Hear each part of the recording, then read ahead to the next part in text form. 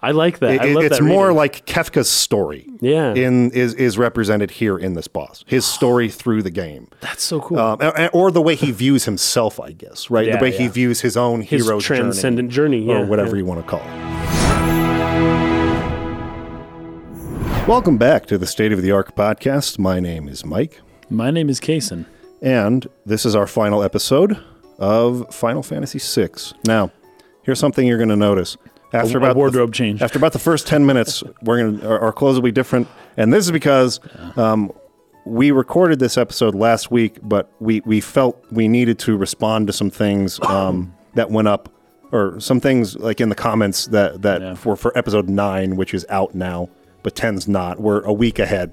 So anyway, there was some comments that we wanted to respond to. So there's 2 more areas.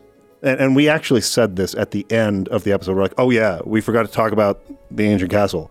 Oh, yeah, we forgot to talk about that. Oops. I don't think that there's necessarily a ton to discuss on this. There's just a little bit, but I think it is important enough to actually bring up some. I think so, too. And some of this just comes from the game being a lot of missable content. There's just a ton of missable content. Yeah. But before we do that, I just wanted to respond to kind of a certain sentiment I saw come up a couple times. Yeah.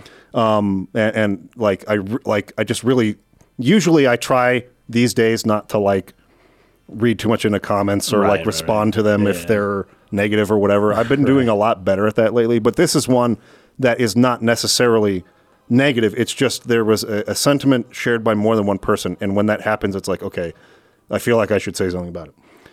So there was this idea, you guys are rushing through the end of this game because you're just like wanting to get on to the next one, or that it's just you want to be done with this or something. I doubt it. No. I just want to say, like, no, that's not the case. Anything that we may have like missed talking about was not done purposefully because we're just trying to finish one of our favorite games that we've ever covered on this podcast, sooner or later. There's no need if you're feeling like, oh, you guys are rushing past something I think that's important to talk about. There's no, just remember, like, there's no need to assume that we're doing something in bad faith for a reason like that.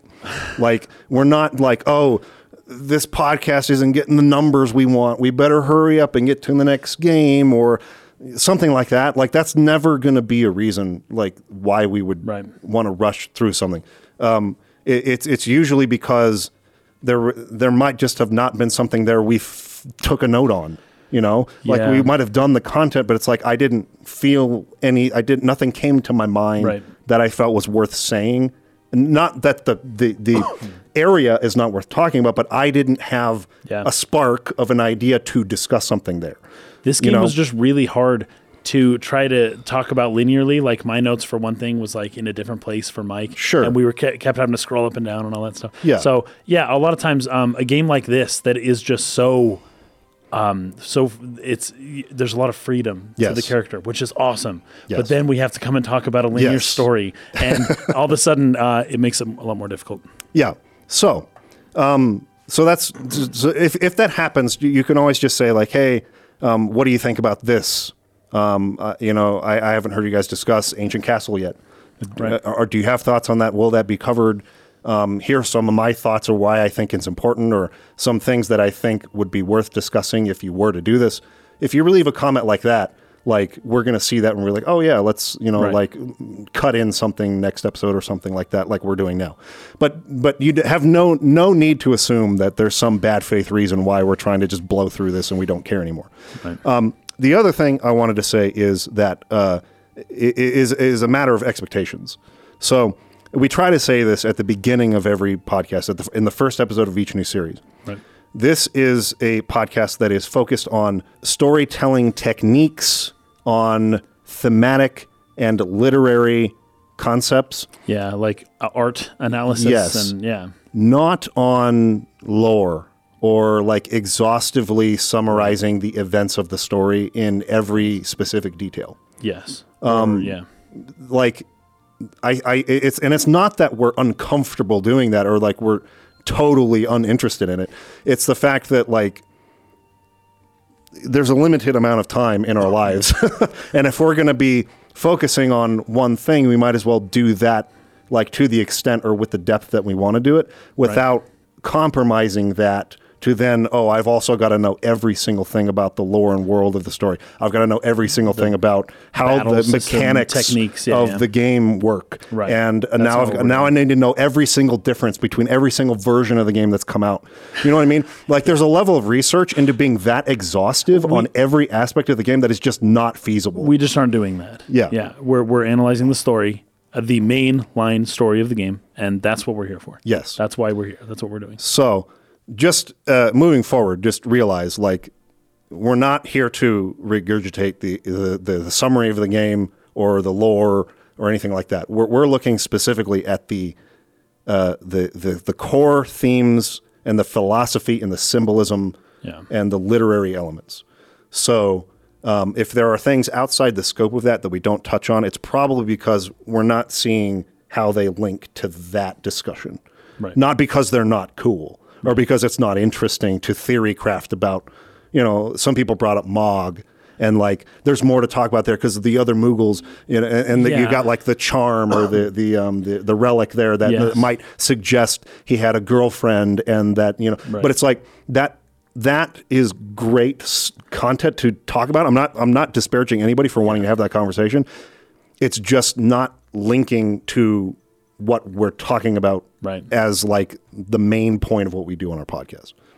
As far as Mog's dialogue goes, he didn't seem to be all that affected by it because he didn't say anything about it. He said, I'm the boss of this other guy. Let's go get him too. He didn't like, sit there and talk about the way that Terra or some of the other characters did their past trauma and things that we could actually like take and dissect.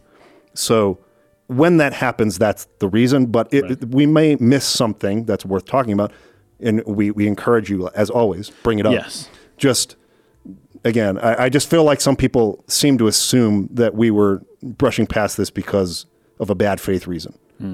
And just no, that's not the case. I don't think Guggo sucks. I just don't use him. I just don't use him. I was admitting I have no experience really using this character and my reason why, which was that he can't equip espers. It's not because he can't get the magic spells, it's because I tend to use the progression system of the game to change the character's stats over time. Right. So like I can't equip espers on him, I can't change his his magic stat on level ups. Now, that doesn't mean he can't be just as useful in the battle mechanics. It's just that was my reason and playing the game. I can't equip espers. I don't think I'll worry about this right now. There's so many characters. I've already worked on these characters the whole game. Like, I'm just going to keep using them. Yeah. That was my reason, not because I think he's a terrible character or something. So, hopefully that clears some things up. Anything you want to say to add to that, or are we good? No, I think we're good. Okay. So, we want to talk about two areas. One being the ancient castle, and the other being Ebot's Rock. Ebot's Rock is kind of a side quest for Strago. You get a little bit more background on him there and his buddy Gung Ho. Gung Ho, yeah, love it. But Ancient Castle is more. It gives you some tidbits about like the world 1,000 years ago, possibly during the first War of the Magi. So, what notes did you take for this area? This area, I don't have much to say. I remember when I first played through it, I didn't know exactly what was going on. I kind of figured it out, like, hey, 1,000 years ago, a thing happened. But I didn't know the significance of it, other than to say that there was previously a woman, a princess, in the SNES as queen, who fell in love with Odin, the Esper. Yes. And through the course of the War of the Magi, becomes turned into stone, but a statue that is capable of crying. And this seemed to touch Terra specifically, where she said, oh, whoa, I'm not the only one. There was another human Esper love connection, right? So that nonsense about, well, how do we know unless we try?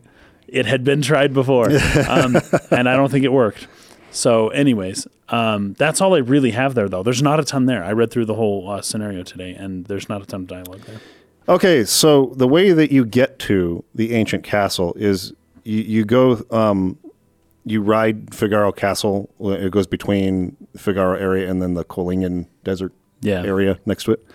And like as you're like down underground, kind of like traveling, the NPC that operates the, I don't know what you call it, the digging of the castle. Yeah. Oh, the what's it called? The mathematical field that vibrates the in Xenogears. Yeah. What was it called? Gosh, I can't remember that. The Hilbert, no, Hilbert effect was Xenosaga. Oh, I can't remember it anymore. either. There was some, like technical term, but I can't remember it either. Anyways, this guy says there's something odd about this stratum. It's as if we bumped into something. So you can get off and like go explore these ancient ruins that are underground from a civilization that existed during the War of the Magi. Yeah, 1,000 years ago. Yeah. So you kind of come out and you're seeing a flashback, basically, of an Esper attack. This is Odin, the Odin Esper, and you also get Raiden here too. So there's 2 Espers you get from doing this quest. So the NPC says, it's an Esper attack. Let's show him what our Esper, or some of our Esper magic. 1,000 years in the past, a battle was waged here. Holy Odin is here. Your wounds healed. They're all fighting. It's a pretty cool shot though, because like Odin comes out and there's like a bunch of dudes like lined up to face him, and he just quickly like go through, and they'll just like all split apart. That's right. Yeah, that's right. Just cuts them all in half. Cut them in half. That's crazy. That was pretty violent, man. Yeah, so it's pretty cool. Yeah. This is some of my favorite footage to use when I talk about Final Fantasy VI and videos and stuff like that. I think I put it into the old retrospective that I did. But nice. Don't do it. You can't turn me into Magicite, he says. Adam Edge, I think, is the name of the ability he uses. Let's see. So the party says in response to this, there's an ancient legend. It tells of a battle between Odin and a powerful sorcerer that took place in a great hall of this castle. So you go and explore it a little bit, and you get Odin's Magicite shard.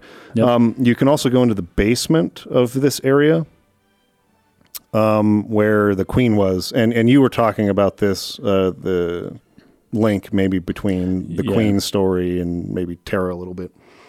Yeah, this is if Terra's in your party, right? Then when we see this whole thing, well, here's the line here that's read.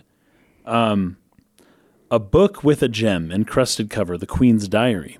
I realize now that I am in love with Odin. This is the queen talking. Sorry, the princess. Depends on which version you're playing, right? This breaks every rule of our society, but my heart longs for this noble, elegant man, the god Odin, of course. Yep. How could anyone blame me? After the fighting is over, I'm going to bare my soul to him. And then Terra will say, just kind of to herself, love between a human and an Esper, ... Yep. That's really kind of the end of it, though. Yeah. Like, we just don't see much more, other than she got turned to stone. Yes. Somehow. Yes. A stone that can still Petrified. shed tears. Yep. And then Odin got turned into Magicite. Yep. So whatever happened there, it just, that's how it ended. Yep. And so, the party says even the queen was turned to stone. I guess maybe other people must have also been turned to stone. Or is that even? I can't even remember. the queen was turned to stone? There may have been a lot of stones there. What does it say in the Japanese? Same thing. The Japanese, oh gosh.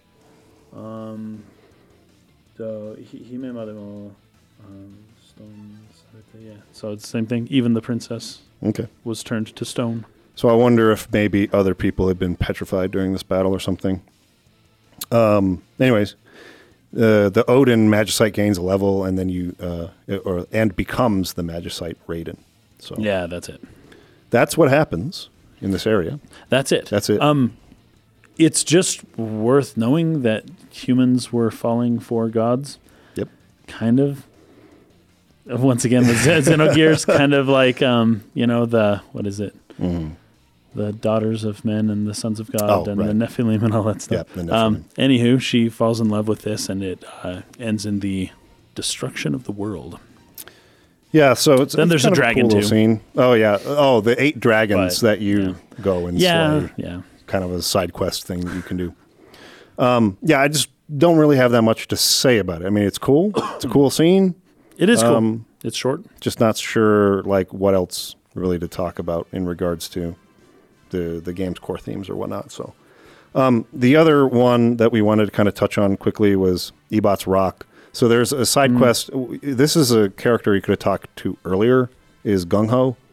And he talks about this monster that he and Strago in their younger years had sort of been seeking out and hunting. And he is questioning whether Strago has given up on his sort of quest to seek out and hunt this monster. And he sort of like calls him a coward, I think, earlier for like, he's accusing him of having given up on it or whatever. Yeah. So this is something that you can do at Ebot's Rock.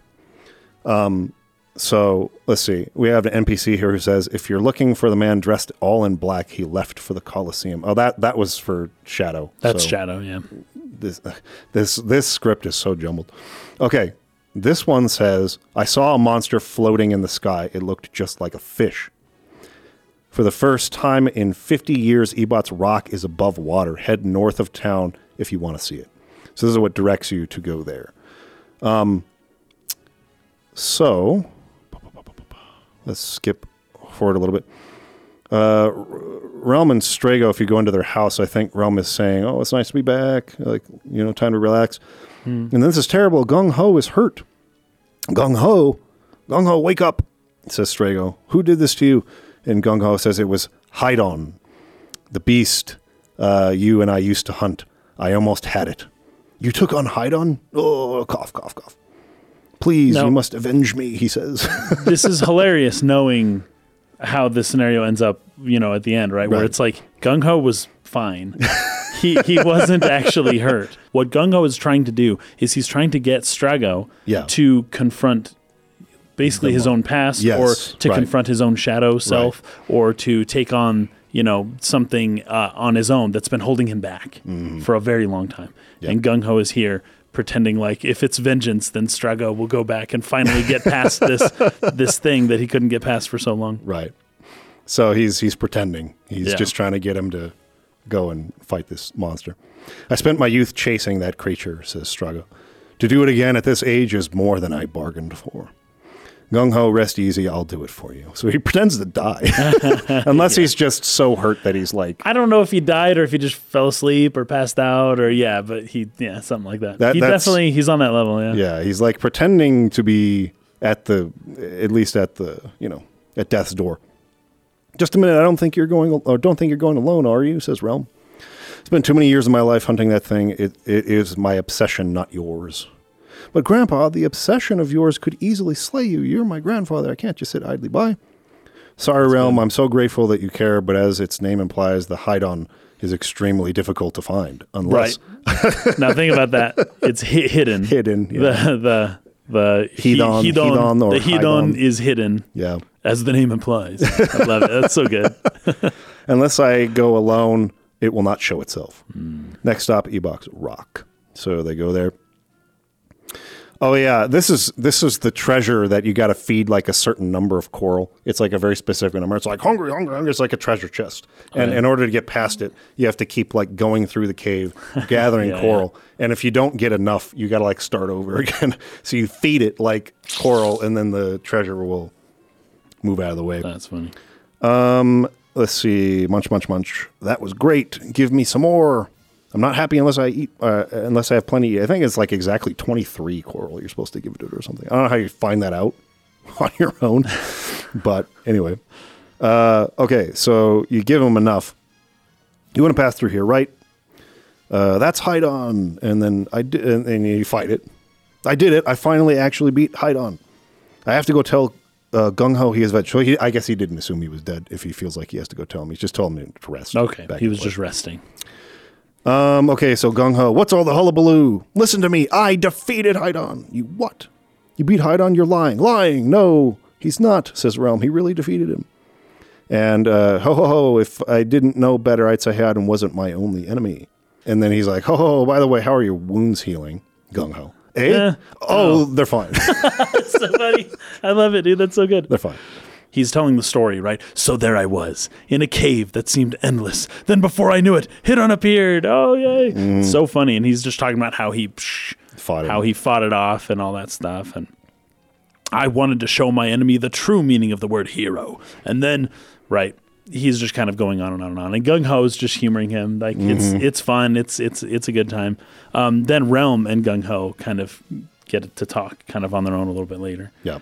And Realm's saying, "What happened to Grandpa?" And Gung Ho's like, "Oh, he finally fell asleep." And then Gung Ho's saying, let's just let him be. This is fine. Now, about my wounds, and Realm is like, "Wait, first let me thank you. You gave him a reason to go and defeat something that had tormented him for decades. Even if you were faking it, the creature meant business." And Gung Ho's like, "Whoa, you knew I was acting? How did you know?" And Realm's like, "You suck at acting." You said only Strago would have been taken in by that performance, which is so good. Yeah, it's Oh, great. Realm she's so funny. I love it. Yep. But yeah, he basically is trying to push Strago. He gave him a little nudge out the door by pretending to die. Yeah. And that got Strago to confront the big obstacle in his past, right? That's been so difficult for him. And Realm knew the whole time, but she played along with it right away. So she's really clever. Yeah. I thought that was great. Yep. And that's pretty much it for that. We got a funny comment here from Pax and Cristo. Were they drinking cider? That's just too much cider, Too much cider. Somebody mentioned that in a lot of other countries outside of America, cider is alcoholic. That's true. I didn't know that. It's true. Anyway, that's it for covering these sections we meant to cover or didn't cover last time. Now we will cut to enjoy the rest. The finale of the game. This is our final episode of Final Fantasy VI, and we're going to talk about Kefka's Tower and the end of the game. Yeah. It is time. So you finally split your party into 3 units. Yep. 3 units of 4, and they all have to work together. This is probably my favorite final dungeon. This was pretty cool. Of the FF series because of this fact. Because it's about sort of working together in 3 separate groups to open the path forward, and each one has to go down a different way. There were a few times where we had to be in 2 separate groups or something like that, but three groups for the single dungeon. That was pretty cool. It's almost a reinstantiation of a populist version of the Warring Triad, where it's like the people, and we go fight the statues as the people of Earth. Yeah, it's very interesting. It's good stuff. Really kind of fun dungeon. But there's not necessarily a ton to talk about, except for the fact that you do fight the 3 god statues as sub-bosses before you reach Kefka at the end. And there's a lot of dialogue there we'll go over, but you took some notes. I took some notes on the statues. So the first one is named Doom, right? And the word is, I think it's Majin in the Japanese, which can be translated a bunch of different ways. But then Ted Woolsey chose Doom. I think it's a different name. Fiend. I think it's Fiend in the English. Advanced, or in some of the other translations, they use the word Fiend instead of Doom. It technically means something along the lines of a god. But they're trying to separate them out. Then you have the Guardian and Demon. This is really good because these 3 parts of the statue do have some resemblance to the final boss when we fight Kefka. Right, there's 3 stages. There's kind of, that's they're kind of all mashed together in some unholy union that looks, pretty gross. But you've got Doom, the Guardian and Demon, and then you have the Goddess. Mm-hmm. The word for Goddess is Megami, which is, anyways, really good. Yeah. Tetsuya Nomura made the artwork for the Warring Triad, right? He named the goddess Sophia. Megami does mean goddess. The goddess has only 1 wing. Yep. What's up with Tetsuya Nomura? Yep, and 1 wing, yep. And Tetsuya Takahashi he has a as well. for 1 wing. Yeah, the 1-winged motif just comes up all over the place. So you've got this goddess that only has 1 wing. The idea behind the 1 wing is that at least for Tetsuya Takahashi, it was that you can't fly alone. You need a pair to fly. Yes. Beautiful. I don't know Tetsuya Nomura's reasoning behind the 1 cool. wing. It just looks cool. Okay. Remember, because we did a Kefka podcast has on 6 wings. Yeah. We did a podcast on FF10, and it was around that time when he said something, I can't remember the direct quote, but something along the line of, this time I was very intentional with all the designs, right? Yes. Thematically intentional. Yes. And he may not have necessarily been that way prior to FF10 designs. That makes sense. Other than just making them look dope or whatever. Yeah, which this does look cool. The goddess statue looks really cool, but it's good because you've got the woman on top that is the beautiful form of the goddess, and then underneath you have like the demon. And this is what I was mentioning before with Rome's painting. When we had to fight, what was that thing called? I can't remember the name. Chadarnuk. But you have this like demon that lurks underneath the goddess, right? So the goddess does whatever it does, and it's like, oh, the goddess, the beautiful, what you see above, but beneath the goddess is this like horned demon creature that you end up having to fight as well. Mm-hmm. So apparently, this is funny you bring up Final Fantasy X. Unalesca's artwork from Final Fantasy X was based on this goddess. Oh, really? Artwork in Final Fantasy VI here, wow. yeah. So, and you can see that Unalesca kind of has those ribbons that just kind of like wrap around her body. That's her clothes. I'm pretty sure the Japanese design for this boss was less clothed even than this one. Yes, you're right. You're right. So yeah, I currently have the American version up. Slightly censored for the American or the North American version. Yeah, or the, absolutely true. The version outside of Japan, I guess. But she's got like the golden solar disc kind of that's like behind her head, right, signifying the holiness and all of that stuff. And then there's like roots going down underneath at the bottom of the demon, right? You're seeing that's kind of like the underworld aspect here. Mm-hmm. Even the concept, and then in her left hand, she's holding the sphere, this like golden sphere. But you do see this kind of similar concept with Unalesca as well. So really cool. Yeah. So that leads us to the final confrontation with Kefka, I think. Yep. Right? This is here. This is where we're at. Okay, so here we've got the dialogue here. Edgar says, "It's time we took the battle to Kefka's doorstep." Setzer says, "What's wrong?" Oh, I think this is all on the airship before they jump down. Celeste says something here. "The gods of the warring triad control the magic of the Esper world. If we destroy them," this is key for what comes up here in a little bit. "If we destroy them, because the magic of the Espers is in the warring triad," Edgar says, "You're worried about what might happen?" She says, "I'm not sure, but Espers and magic might vanish from the world entirely." Yes. Edgar says, "And if that happens, what'll happen to Terra?" So they're worried about if they kill Kefka, what's going to happen to the Espers and what's going to happen to Terra specifically. Yes. So they know they got to kill him, but they don't know what's going to happen to them if they do. Okay. So now you get to Kefka himself at the top of the tower. This is a really good exchange. Really, really well written, I feel.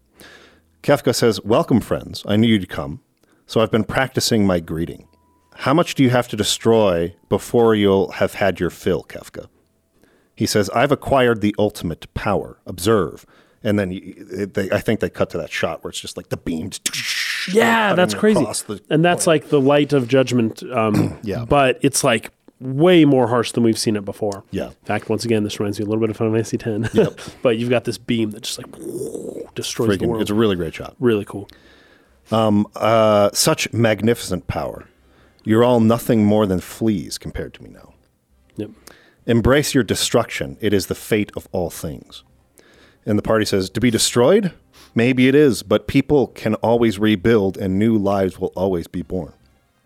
And he says, "And time will destroy all of those things as well. Why do people insist on creating things that will inevitably be destroyed? Why do people cling to life knowing that they must someday die, knowing that none of it will have meant anything once they do?"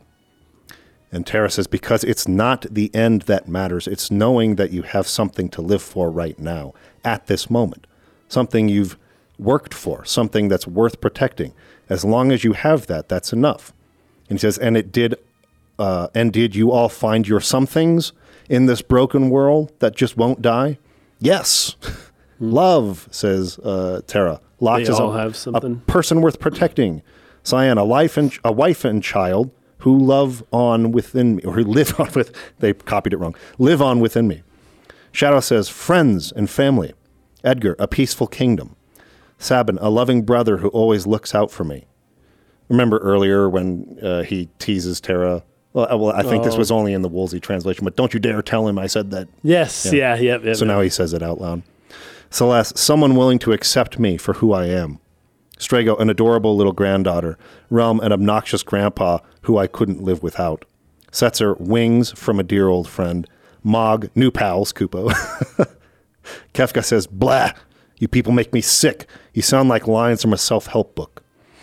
That's funny. Yeah. So that's not what the Japanese says at all. Yeah, let's see I think it's a fun line though. Yeah. Well, I can't. Oh, you don't have I don't it have pulled any up. internets, and can't I've pull it clicked up. this. It's gone It's now. out. Okay. But it is something along the lines of "You guys make me sick," right? Yeah, It right. was something like that. I thought the self-help book line was pretty good though. It's funny. At least in part because what the characters are saying to us is They sound like a little bit platitudes. cheesy. It's yeah. just like platitudes. Yeah, it's just kind of like, Like, ooh, I found love. I found this or that. And he's just like, you guys, this is like stupid.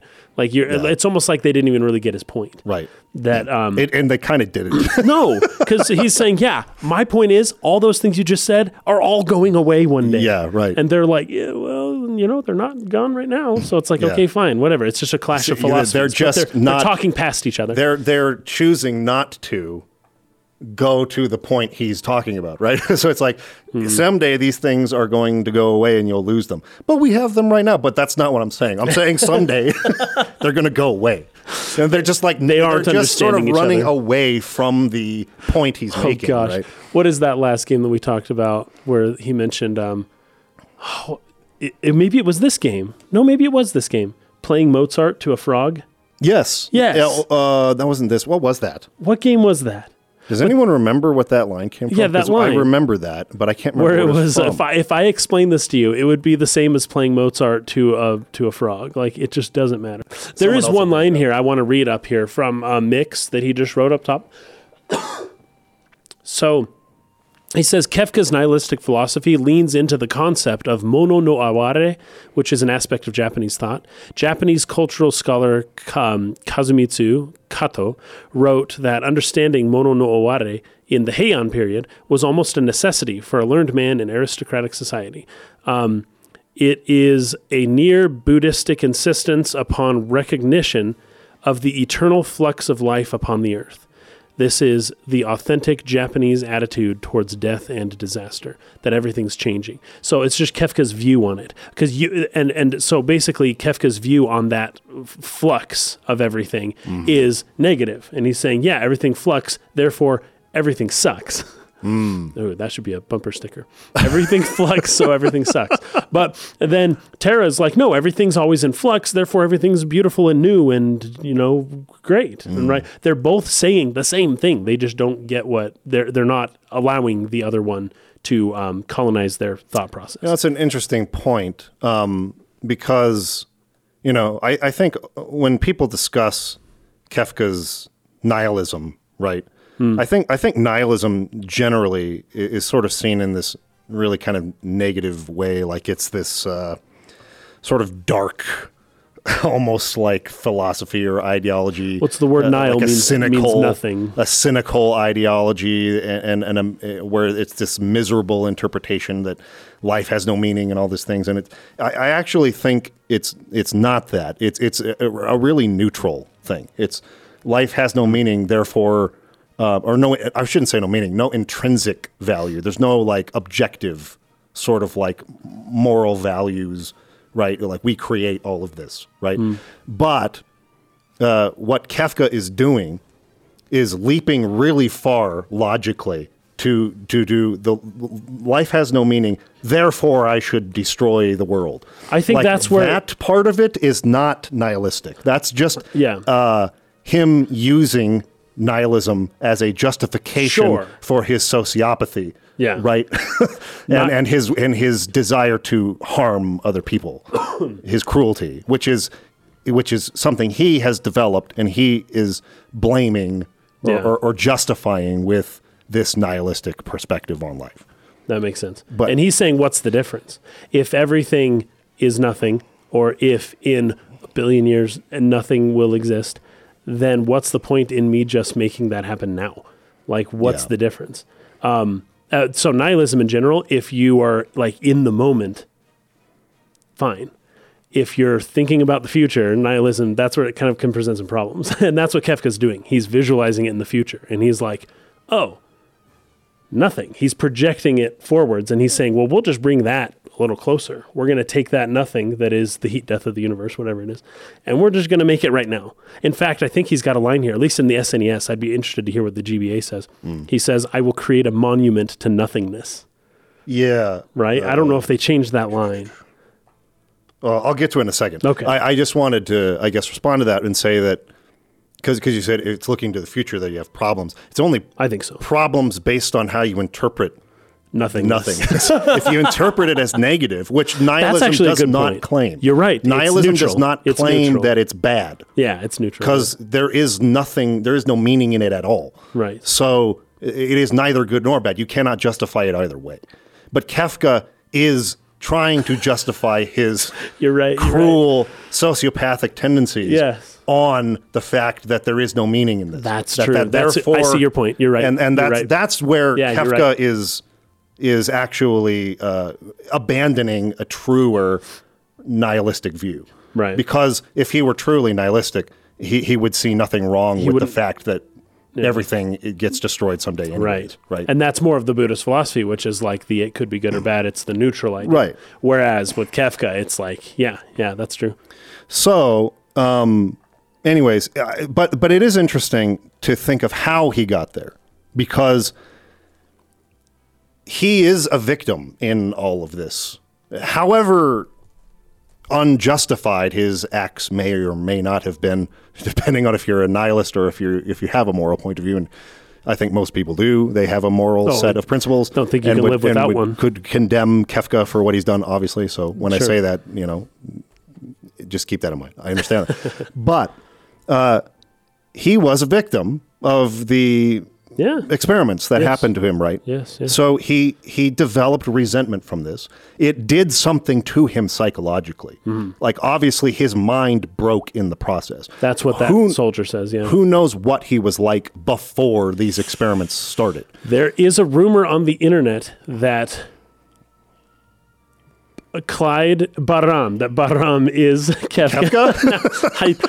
I don't buy it. I don't think I don't it's true. either. But the idea was that Bahram got injured, and then Clyde books it, and then these people find him and then resuscitate him and then bring him back to life as this new being through Sid's lab, basically, and then it becomes Kafka. Yeah, I don't like Anyways, that. I doubt it's true. I'm just bringing it up that there's like some people speculate as to Kafka's former life that he may have been something like a normal dude or something like that up until the point he received Sid's treatment in his factory.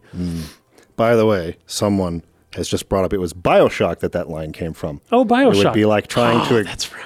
play Mozart for I forgot about BioShock. that line. That's That right. came from BioShock. Was the game we just did before this one. Play Mozart to a tree frog, right? Right. Yeah. So that's where line. that line came from. Such Amazing. a good line. Now, we don't really know. There's not really even a point in speculating whether or not he was already kind of a messed up guy, and the Yeah. psychological, damage it did only like heightened his Yeah. already existing sociopathy. I think people Or- want to think that he was always evil to begin with. That Yeah. way it justifies us just like Sure. doing whatever we need to do, being like, oh, he was never redeemable to begin with. Yeah. But the more likely scenario is that he was like a normal dude. Normal at some person, point. and Yeah. and this had such a terrible effect on him that it really turned him into this. Yeah. Either way, he was a victim of this experimentation. It made him bitter and resentful, Yes. and vengeful. So that vengeance was then justified through this idea that, well, it's all meaningless anyways. So even if I do this, it's not wrong. Yeah. It's justifying these cruel desires Yeah. inside of him that, how do you deal with that? How do you then go like, well, I'm going to do this, so then how do I therefore, go about justifying that? Yeah. Nihilism was his scapegoat. That was it. So, It's like a Raskolnikov in Crime and Punishment. sure. Yeah. Okay, so Kafka goes on to say here, I wield the greatest power in existence. You may as well be the dirt on the bottom of my boots, or the dirt stuck to the bottom of that dirt. That's good. You can't destroy everything, they say. People will always have dreams. Well, there's something to that. Hold on. The dirt on the bottom of that dirt. Yeah. That's so good. This is the Bible once again, but the idea of you are less than dirt, right? Yeah. You aren't dirt. You are the thing that goes underneath the dirt. Yeah. I actually think this is I think God says this about humans at some point. He's like, dirt does what it does, but you guys are even lower than dirt, Anyways, I think that's really funny. Kefka's basically using that type of verbiage because he thinks he's God now. He has elevated himself to the top position. Well, and it's important to state he basically is, because he took the power from the gods of this world. All three of them. So he is, and he's setting himself up as like the fourth statue of the Warring Triad, the one that is the greatest, right? Yeah. So the three were in balance, but then there was the fourth, right? This is a thing. I brought up the triangles. I'm going to say it now because this is the best way to visualize what I think is happening here. And I'm going to have to bring this up again later because with the boss fight, we're seeing the number 4 creep in above the 3 as like this hidden, like extra, like super powerful version, right? Mm-hmm. Think of it as the Triforce, right? You've got the triangle. You've got each 3 triangles within the triangles. So 3 triangles making up a unity of a single triangle.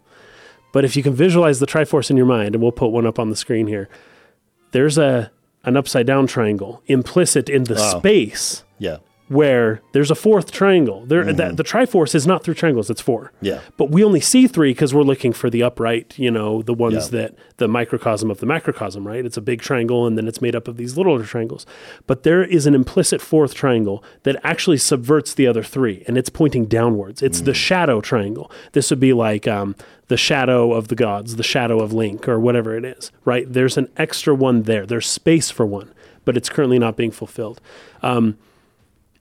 What Kefka is doing is he's becoming that shadow triangle of the Triforce, basically. Like he's putting himself into the gods, he's usurping their power, and he's making it all about him, and he's inverting it in the process, making it point a different direction. And you see this is so good because when we go to fight Kefka, he has all 3 gods below him, right? And they're all like lined up in this like amalgamation of unholy death. And then he is above them as the 4th, right? The most powerful of them all.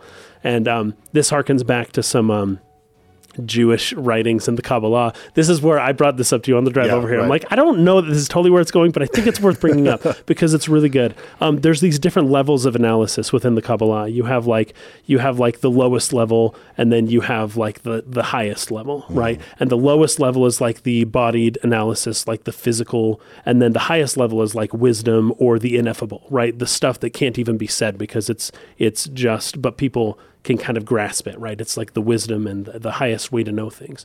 And there's those 4 levels. They correspond with earth, water, air, and then fire. Fire is that top level. That's like the weird, ethereal, like 4th element that doesn't really fit with the other 3. You've got earth, air, fire, or earth, air, and water, and they all kind of like coexist in this like natural way. But then fire shows up, and it's like, you can see the ancients talking about this too. It's like, what is fire, man? Like, this is weird. It's basically just destructive. It's something only humans can really make, right? And that's where the myth of Prometheus comes from. But like, what is this? It's this new thing that somehow actually has power over all the others, right? Like if there's air and fire, fire wins. If there's rock and fire, well, fire can eventually melt stone, and that's where you get lava or whatever. And then of course, fire evaporates water. Like fire is this like, this element of the gods that presides over the other 3 elements, right? It's that hidden, like implicit upside down triangle within the Triforce that kind of like can make or break the unity of the tri-unity that's happening there. I see that here, and it's so good that Kefka, he just places himself up top of the other 3, because there's 4 stages to that boss fight. He's the implicit 4th, but because he can't live in harmony with the other 3, he usurps all their power. He lets them all be killed before him. He won't work with them. He's just trying to extract.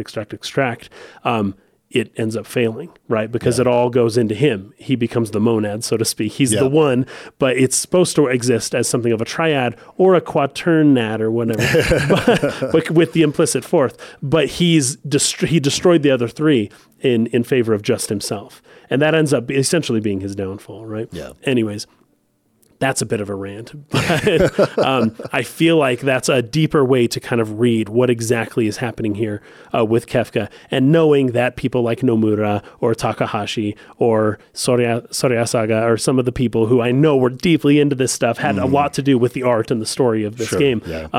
I don't think it's out of bounds for me to kind of bring up the Kabbalah. No, and there's actually quite a few interesting readings of the design of this boss that we can go over here. I like that one a lot. That one's really cool because it brings in the whole triad sort of motif. Exactly. Right? So here, let's get into it after I get through the rest of the dialogue. So Kefka says, life, dreams, hope, where do they come from and where do they go? Such meaningless things, I'll destroy them all. The end draws near. So then you fight and that's when the sun sets, by the way. Yeah, it's so good because you look behind him and everything's orange and it's like this really cool glow. And then the sun sets and it disappears, and then the background turns bluish, and that's when he starts using his the light of judgment and starts breaking the world and stuff. And it's like that's when the sun goes down. That's when hope disappears, basically. Yeah. And we'll have one last motif on that whole evening star thing here after the fight. Yeah. Okay, so. Oh, also, it's twilight. The sun just set. This is so good. I love this. It's not just twilight. This is like the eternal twilight. This is the make or break moment, right? So I wrote down here, this is the twilight of the gods. It is literally the twilight of the gods because they're all about to wane in power and they're all about to die. Like it's all going to be over. The gods are about to leave this world. But it's also twilight for humanity. Like this is the make or break moment, right? And so, anyways, I love how the weather, once again, the weather or the celestial patternings of the lights are kind of reflecting what's happening here on the ground level. Yeah. Okay, so going over the symbolism of this final boss, because it's a crazy design. I mean, it is. I've got it pulled up here. You know, you got this first level, which is this giant demonic, buff-looking. Well, Kefka is sort of represented in each part of this, so it's kind of Kefka's face. Oh, they have his face. Yeah. But they have these like vents of steam everywhere. These sort of like mechanical tubes coming out of his back. That's right. That's Moves creepy. upward, and then you got a second phase here with a lion head, kind of made of that mechanical, looking material. And then you've got what appears again to be Kefka sitting in the front. Yeah. And then some other people, almost like Renaissance-like paintings of bodies, just kind of in these contorted, positions. Really screwy positions. And then it continues what's really upward. Good? That middle one there, the fact that Kefka his skin is blue. Yes. Right? Yes. This makes him is stand something out. I see this a lot. This is something you see in Hindu depictions of gods like Krishna, or a lot of the Hindu gods you will see depicted as having blue skin, right? My daughter actually had a killer explanation for why their skin is blue because I looked at her. I was asking her. We were at the Hindu temple near our house, and she was just looking around at all the artwork, and there was this really cool scene of these beings that were over this body whose spirit was being, I think I brought this up in Silent Hill too, whose spirit was being like pulled out. And the angelic beings were all blue, whereas the demonic beings, and they were both vying for the spirit of this newly deceased individual. Right. And the demons were coming up trying to pull the spirit down. And then the angels were there with their weapons, and they were in gold and blue skin, just like you see with Kefka here. Yes. And I asked her, I said, why do you think their skin is blue? And she thought for a little bit, and she looks outside and she goes, because blue's the color of the sky. And I thought about that, and I was like, wait a second, because the angelic beings, the celestial beings that come from above, blue. Yep, blue. Because I'm always like, oh, white. In the Western tradition, it's always white. And I'm like, wait a second, the sky is freaking blue. Like, of course that makes sense. Anyways, really good observation by my genius daughter. Just had to tout that a little bit here. That's great.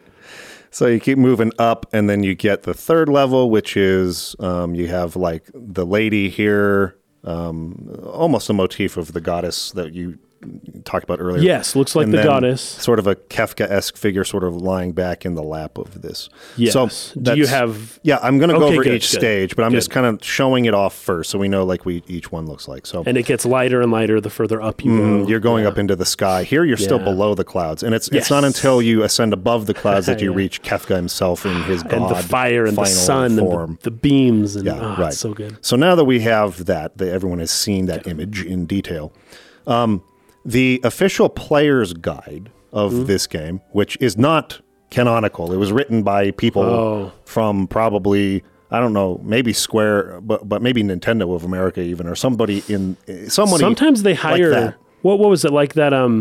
That Hyrule Historia that they hired like Yeah, a third party company yeah. to write it basically, and it's Right. like not actually canonical. Yeah, right. Like there's still parts of it that that they're speculating on. Or so Yeah. in the player's guide, the official Final Fantasy VI player's guide, it states that this is a rematch with the three gods. It's, So that seems each to be the one is case. a representation So of Doom, each stage. the Guardian and the goddess. and then the goddess. So Makes sense. that is kind of the way they explained it there.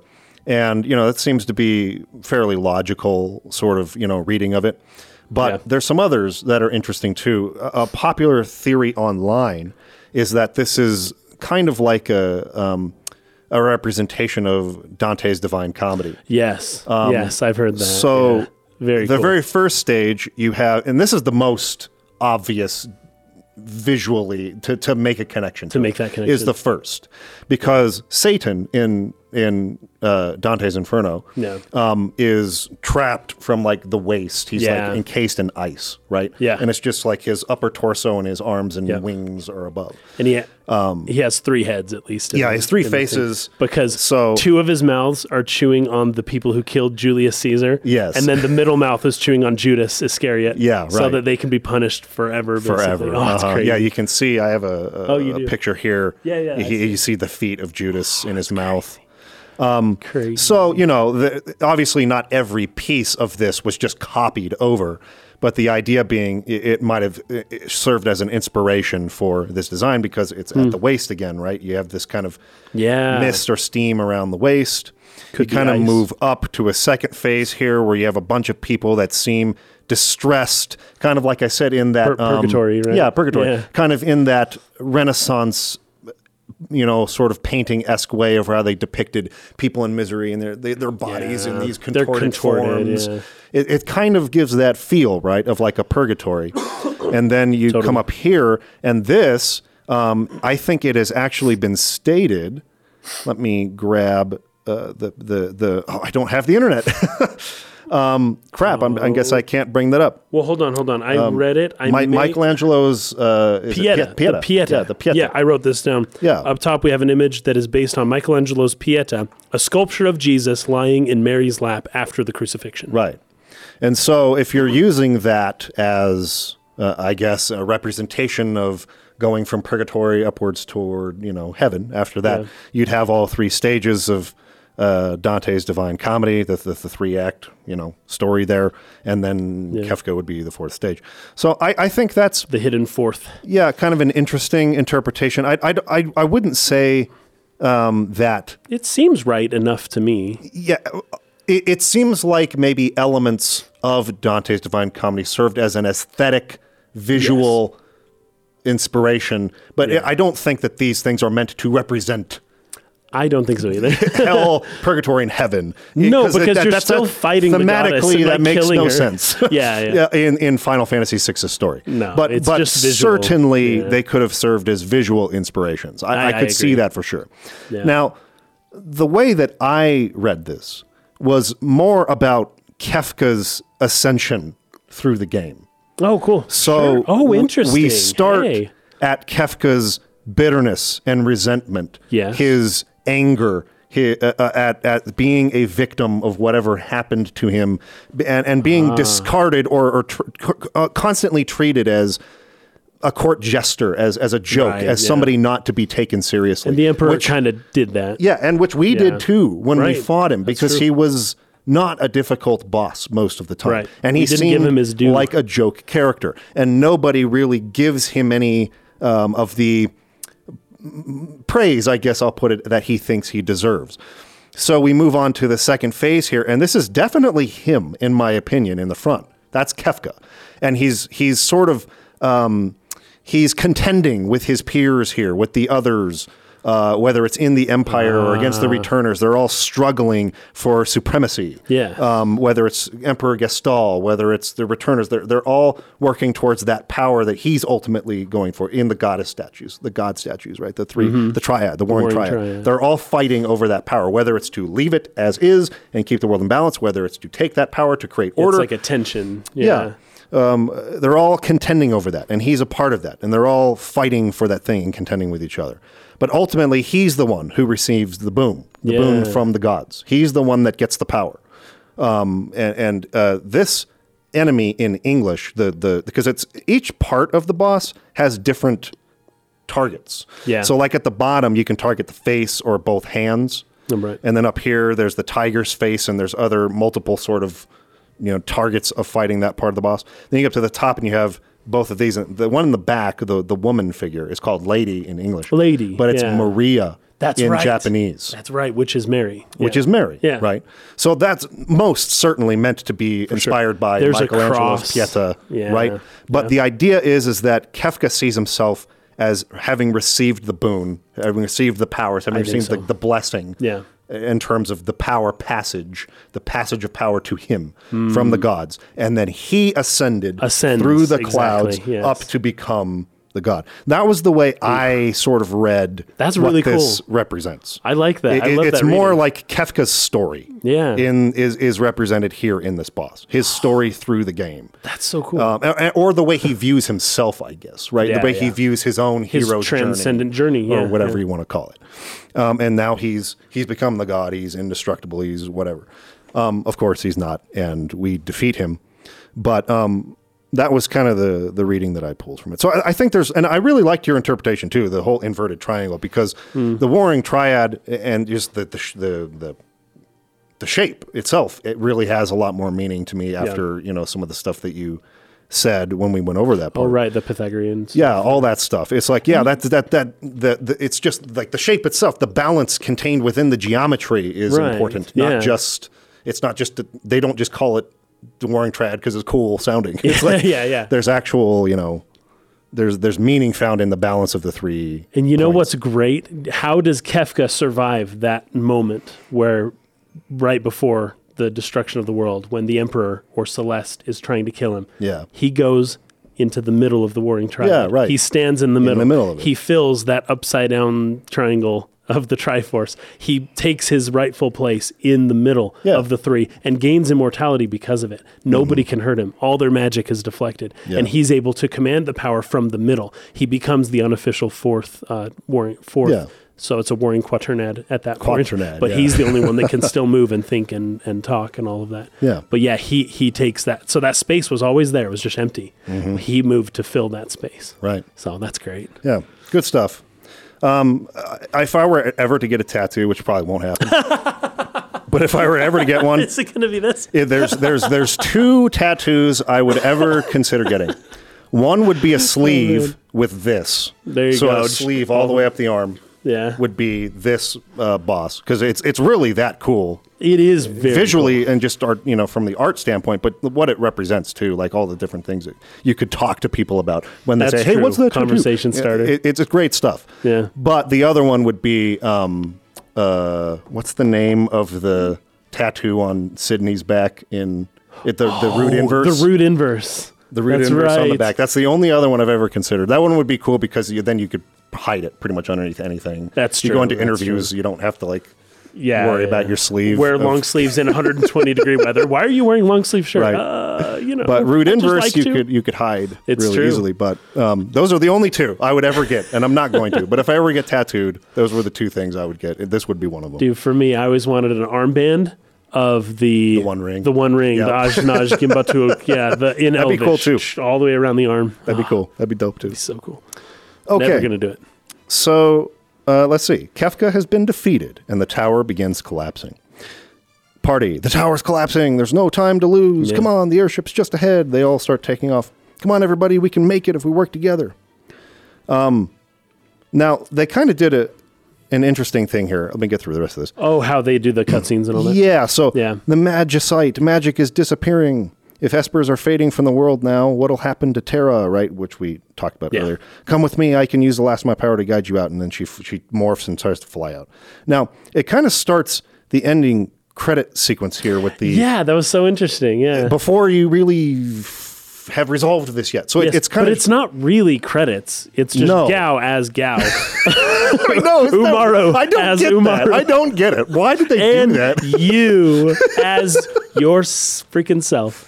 Yeah, that mean, was so funny. There is at least one really cool thing, as weird as this is. Well- you get the middle names of Edgar Yes. and Sabin, Edgar, which are which is- Roni and Renee, yeah. which were then reused in Xenogears. Which Well, is it's only awesome. cool because of Xenogears. Yes. It didn't come for 4 more years after this Xenogears game. wasn't out yet. Yeah. Wasn't a thing. Yeah, but that it's interesting looking at the history of these developers, which we've been looking at thoroughly for years on this podcast now. Roni and Renee were characters that she had already thought of before Xenogears ever went into development. Yes, that's true, yeah. The Years story of before. Xenogears had been in the minds of Tetsuya Takahashi and Kaori Tanaka for Kaori Tanaka, yeah. quite a long time. I'm sure they developed Yeah. it for a long time before they actually Yeah. made the game. This is evidence of that. And you see parts of Roni and Renee's, and we've already talked about this, but parts of Roni and Renee's story in Edgar and Sabin, right? They're kind of similar characters. So she sort of took that story from this game and then developed it further into, what they had been talking about together and developing. But this, I don't even know how to start talking about the ending of this game because there's so much to say. Yeah. Both really positive, but also some things we talked about being a little bit confused about. Some questions. And some questions that lead to some it's like a feeling like there's not some resonance quite on a few points. We're not Yeah. really like feeling like, oh, this worked completely the way we hoped it would. Yeah, it did not end the way that you would expect, and there are some questions Yeah, so About we're going to discuss that. why it happened. But real quick, our can patrons and I have a stuff. few things that I Yeah, want to let's bring do that up first, because we didn't touch on the track Dancing Mad. Yes. Oh, that. Yes. This is good. Yes. Did There's you read 3 movements in the song. Yes. And Did you read Yes. the so Mix, one of our patrons, he sent an article on, I think it was Destructoid, but it said like Dancing Mad, a critical analysis, something like that. Yeah. Mhm. So Mix sent me a few excerpts, which are very good. So from that article, it says, but instead of playing this straight, all the religious symbolism is a mockery, right? So you've got all the religious symbolism, but it's all being turned upside down. It's all being used improperly, right? In Kefka's mind, there is nothing worthwhile in the world. No faith, no hope, no love, and certainly no gods. After all, look how easily he stole the 3 goddesses' power at the floating continent. The gods, but goddess, one of them's a Yeah, goddess. sure. Hey, by the way, how did he get so powerful? Like, I don't think I will ever understand that. I think we'll it's talk about that. The magicite he collected. Sid, The more magicite he collected, the stronger he got. I got that. I know. But, like, he's just one-shotting espers, and he, like, even before this. Probably because he already had magicite. I think it's Yes. like the more magicite he collects, the stronger he gets. throughout the So game. he was so dang powerful. He waited until the Emperor stabbed him in the back before he revealed that he basically already was a god this whole time, like for a long time now. Anyways, I have questions. Sure. We'll keep reading this though. So he's displaying himself as this enlightened being to try and hammer home the fact that everything that the heroes are fighting for, everything they hold dear, is worthless if he is the most powerful being in the world. The savior that is represented in the Pieta, meaning the goddess, the top of that tripartite boss, whatever, the third movement of the boss, is supposed to be the paragon of humanity, a physical manifestation of light and truth. By putting himself in that position with the glorious hymn of praise in the background, he's denying the existence of that light at all and saying that the only thing present in human hearts is despair and destruction. So also that article talks a little bit about the movements and how the movements of the song, because it's a kind of a crazy song, right? Yeah. In fact, you did a remix of the song, I did. right? I Yeah, did. We should play that, actually. A metal sort of. Well, it's kind of like a mixture of the. Well, it's got the organ and stuff in it Yeah. too, but it's kind of like a metal remix of the song. Very cool, by the way. It was very well done. Thank you. But you've got these different movements going throughout it, right? And it represents the different, aspects of the boss. Is that what I say? The different aspects of the boss. Yeah, the different stages, stages, tiers, and it goes through some like kind of sad music to this like frantic, kind of crazy music to this like it kind of puts it all together. It builds it all up in a way that I think is consistent with what you said about Kefka's character. Yes. Right. And the song being called Dancing Mad is obviously a reference to him. Right? Yes. Right. And so the song is just going through until at the very end, you get this almost like, almost churchy sounding, like this religious sounding music. That's just like seems very triumphant. Yes. Yeah. It's and awesome. it's really cool. The movements of the song are just really cool. Well, it's a callback to the very beginning of the game, the title screen, that organ. Doo, yes. Doo, Yep. Doo, Dun. Yep. and right, and he like descends. So it's like it's almost bookended by that little musical. So because now we're theme. at the ascent. That's a good point. That's true. I didn't think about that. Yeah, exactly right. No, so good. Yes. This leads kind of right into the first point I wanted to make about the ending, which is the music is so brilliant that it almost makes it that whatever question I'm left with, or like, I don't get it. Did we just kill all the Espers by doing this? Did we genocide the Espers or whatever it might be? It feels like an artistic decision. It's almost like forgivable because the music is so freaking majestic. It's just it's unbelievable. When especially, I mean, if this were used now in a modern film soundtrack, it would be just godlike, unbelievable, like all-time great music for a film soundtrack. Yeah. Now you take into account this was in 1995 in a video game. A video game. And it's like, what the fetch, dude? What the fetch? The use of leitmotif here is absolutely genius. Yeah. And that's right. And the way the songs move into each other, right? Like the movements. Yeah, it's a medley. Mix. Oh, it's so and good. it is just a perfect reflection of the whole journey and all the characters and the theme of the game, which we've all been hammering on at this point, about that ray of light in the hopelessness and the being able to let go of previous attachments and move forward and fight for for the future instead of being trapped in your past and all of that stuff. Locked in the past. It is all said with music. Yeah. And you just feel it. And this is something that I did a video on a couple of years ago, but there's something about music that is intuitive, emotionally intuitive, in a way that language seems to not be capable of. Yes, absolutely. There seems to be something that is that can be communicated through music that is stronger, more resonant emotionally, more,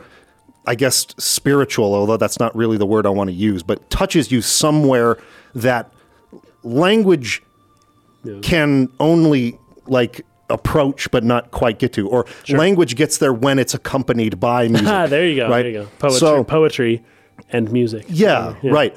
So in the video, I kind of talked about, I was doing some research at the time, and I don't know if any of this research stands today as it did at the time I did the research, which was several years ago. 4 or 5 years ago. Yeah.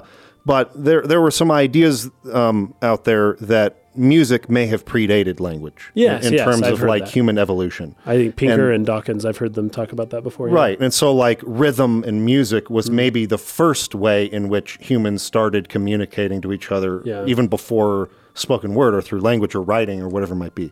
And you look into the animal kingdom, there are a lot of animals that do dances or that have different rhythms and they communicate this way. And that seems intuitive. It seems like that's probably true, right? Different pitch and different rhythms. Right. So there is something about music that that goes deeper somehow in communicating specific types of emotions. And for whatever reason, Nobuo Uematsu, among others at this time, seemed to be on the planet at the right stage in time to speak directly to me. There you go. And this is just amazing. And it's not something I can articulate. I don't think it's possible. Because again, I feel like the music speaks for itself. You kind of just have to feel it with the music. I can't really describe it. But as I'm listening to that, and this is what I think all great RPGs should do in their endings. And this is another thing Chrono Trigger does really well. Mm-hmm. You get to the end, and as you're watching the credits, you reflect over the journey through the music Yes. and visuals. There's not dialogue because you're just seeing credits roll or whatever it might be, but you're like thinking back on what did we learn through this Yeah. experience? You know, like what was the meat of this? What was the point? What was it that we took away from this? And the music is sort of taking you back from the beginning to the end of the journey, and that's what Leitmotif is so good at doing because we're revisiting character moments, we're revisiting scenes, we're revisiting impactful parts of that story through music that tied us to those parts through the use of melody and theme. Right, so that theme represented this, and that theme represented this, but now it's done in this different way that sort of is all weaved together in this medley that just like takes you through the whole journey a second time during the credits section. And that is my absolute favorite way of doing a credit sequence. Yeah. To me, This game did that very well. yeah, that's the best way to end a game like this, is to make you relive it Yeah. again and go like, oh man, that was so great. And so whatever parts of this that we're about to go into and be like, I don't know about this, just understand, like, Yeah. all of it to me is forgivable because of how artistically crafted this sequence is. The visuals too, like the way the ship flies through all these different vistas is just so beautiful. Especially for its time, man. It's unbelievable. So good. It's so cool. Yeah. And they do the same thing with the Epoch, the time traveling Chrono machine in Trigger. Chrono Trigger Yeah, that that's flies around the world and stuff, right? Yeah. I love that. I love that's that cool. thing of going, again, it's kind of like you're revisiting places in the world. Yeah. You're revisiting the musical themes. You're revisiting the story again. Old you're going friends. through it. Yeah. You're reliving the journey in this sort of compact form. So I love that about this. You know, the word remember is Yes. to put together again, right? Yes. So to remember something is to piece things back together. Because, like, think of the word dismember. Yeah. Take it Take things apart. apart. To remember is to put it all back together. And that's what the music does in this scene. It re-puts back together the whole game, right, up to the point, and it helps you to then remember in your mind the whole story of the game and experience it kind of like as a single moment instead of this like 30, 40 hour thing. Right. It's like, boom, this like 5-minute piece that just like, it just remembers the game in your mind, right? Just like without you even wanting it to, it just happens, right? Yeah, that's something that's really hard to explain. It's very cool. Really cool. And another thing I really love about this is that during this credits sequence, they're showing the escape from the tower as it's It took collapsing. me a minute to realize that's what they were doing. I thought Yeah. we were seeing scenes from the distant From the past. past or something, But it's like, yeah. no, this is all happening now. Yeah, right. So because you see the book, there's like an open book and like pages are Yeah, flipping. and I feel like and I was like, okay, we're going like back in time. rotoscoped photographs of a An real actual book. because there's It's like 5 there's like pages. motion blur on it and stuff that looks makes it look good. very It realistic. looked really good. Yeah, I feel like that's what they did, but That could be it. they bring some humor back in because the World of Ruin has sort of lacked that a little bit It in has. comparison to the first part of the game, where it was full of levity and humor all the time, and so all these little escape sequences they show with the characters are really funny and charming. So you see they like you were saying, Cyan as Cyan Garmon. Cyan, yeah. and they show his katana kind of on that little Yeah. table, right? And they have his theme playing in a new form, in a leitmotif.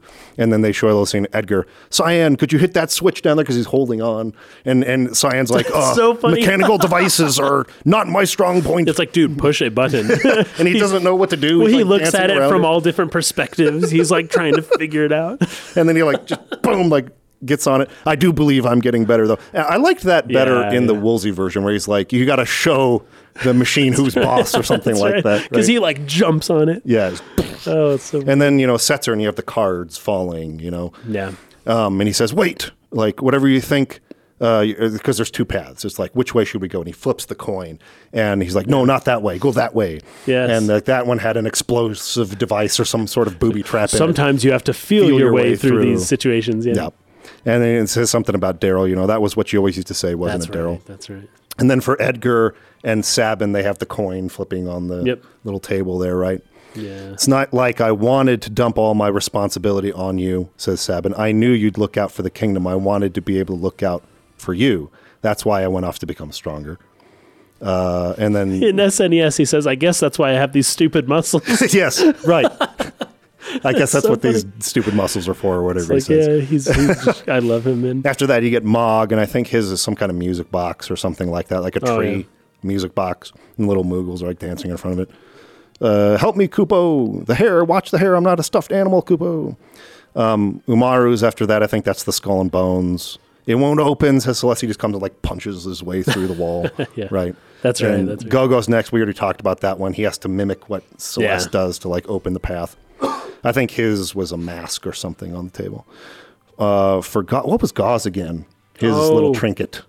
Oh, it's, Oh, it was the helmet. The helmet. Yeah, the underwater device. The underwater helmet. That was Yeah. great, actually. I love that. Shortcut, take shortcut. And he just like falls down the mountain. Oh, it's even funnier because at the end, after he's like, "Good, that worked, great," and then he pushes Celeste further down. Shortcut, go. Shortcut. Fantastic. Loved it. And then for Locke and Celeste, it's the roses and then the bandana. Oh yeah. Come on, this place is... I actually really liked this one.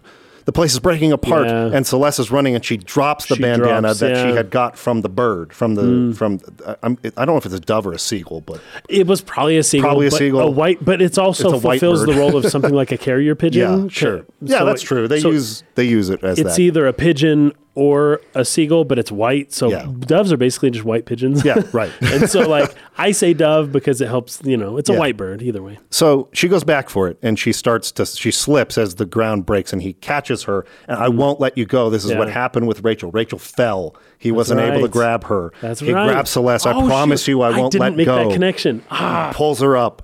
Are you crazy? You almost got yourself killed for that. And they run off. He pushes her forward. So I liked she- that yeah, moment good. for that reason. And then Tara is last. I didn't get hers. It's like two like little wine glasses or something. Yeah, 2 cups. One of them was heavily ornamented. The Yeah. other one was like just a plain cup. I In my mind, I was okay, I don't know, but in my mind, I was like, oh, like Holy Grail, right? You have this like really nice cup, and then you have this like the like a cup more of a plain carpenter. one. Yeah, I don't know what it was trying to say, but I don't. all I thought of was like, oh, it kind of looks like a Grail. I have no idea what Me that's neither. supposed to Me represent. neither, really. Not a clue. Maybe somebody in the comments like Mix is about to tell us. Maduine and Madeline. Human and divine, so the plain Human and cup, the and then the divine. golden chalice. Okay. Sure, that Okay. could be it. Okay. I buy it. Well, especially because She the scene chose that- wisely, is what Snipeland says. There you go. You chose poorly. So I buy that because in this scene, this was my favorite one. Maduin, the magicite, leaves because all the That's magicites right. are sort of disappearing now. They're sort of like dissolving and going well, they're away. back. They seem to be back in Sid's lab. Yeah, because Right. I guess that got sort of encompassed in the tower. It's like Yeah, it's all of Vector sort of like It's kind crazy. of amalgamated into Yes. this tower or something. Which was a move upwards, just like all of the Yeah. goddesses got, turned into this upward moving thing. Yeah. Basically, the ziggurat, which I was already comparing to the Tower of Babel, Yeah, being right. a ziggurat, became this really tall tower with the judgment of God trying to, pull down the heavens and Right. end the world. And I'm like, okay, and now it's definitely the Tower of Babel. Yeah. So she says, Father, and Maduin says, Tara, we must part now. We Espers will disappear from this world. You will fade away as well. Because she's half Esper. Maduin says, but perhaps if the human part of you feels something strong enough, then maybe, just maybe, you'll be able to remain here as a human. So So the legend is true. whether she disappears or stays, the magic that she had will go. Yeah, either way. Yeah. And she'll become a true human at Just that a point. normal person, With yeah. no magic. Yep. Right. That's what she'll lose if she ends up staying. But she needs to have attachments on Earth, which, anyways, it's just an interesting. That word. was what I was about to say. Is Yeah, me like too. the I whole thought game that. is about leaving behind your attachments. And then it's like, hey, And then if it's you're like really attached, if you get really attached to something on this earth, maybe you can stay around longer. and There's a little dissonance there's some thematically dissonance, there in is. a couple of things here. and but- even in Japan, which heavily emphasizes kind of that Buddhist way of kind of learning to let go and, Yeah. and take life in flow.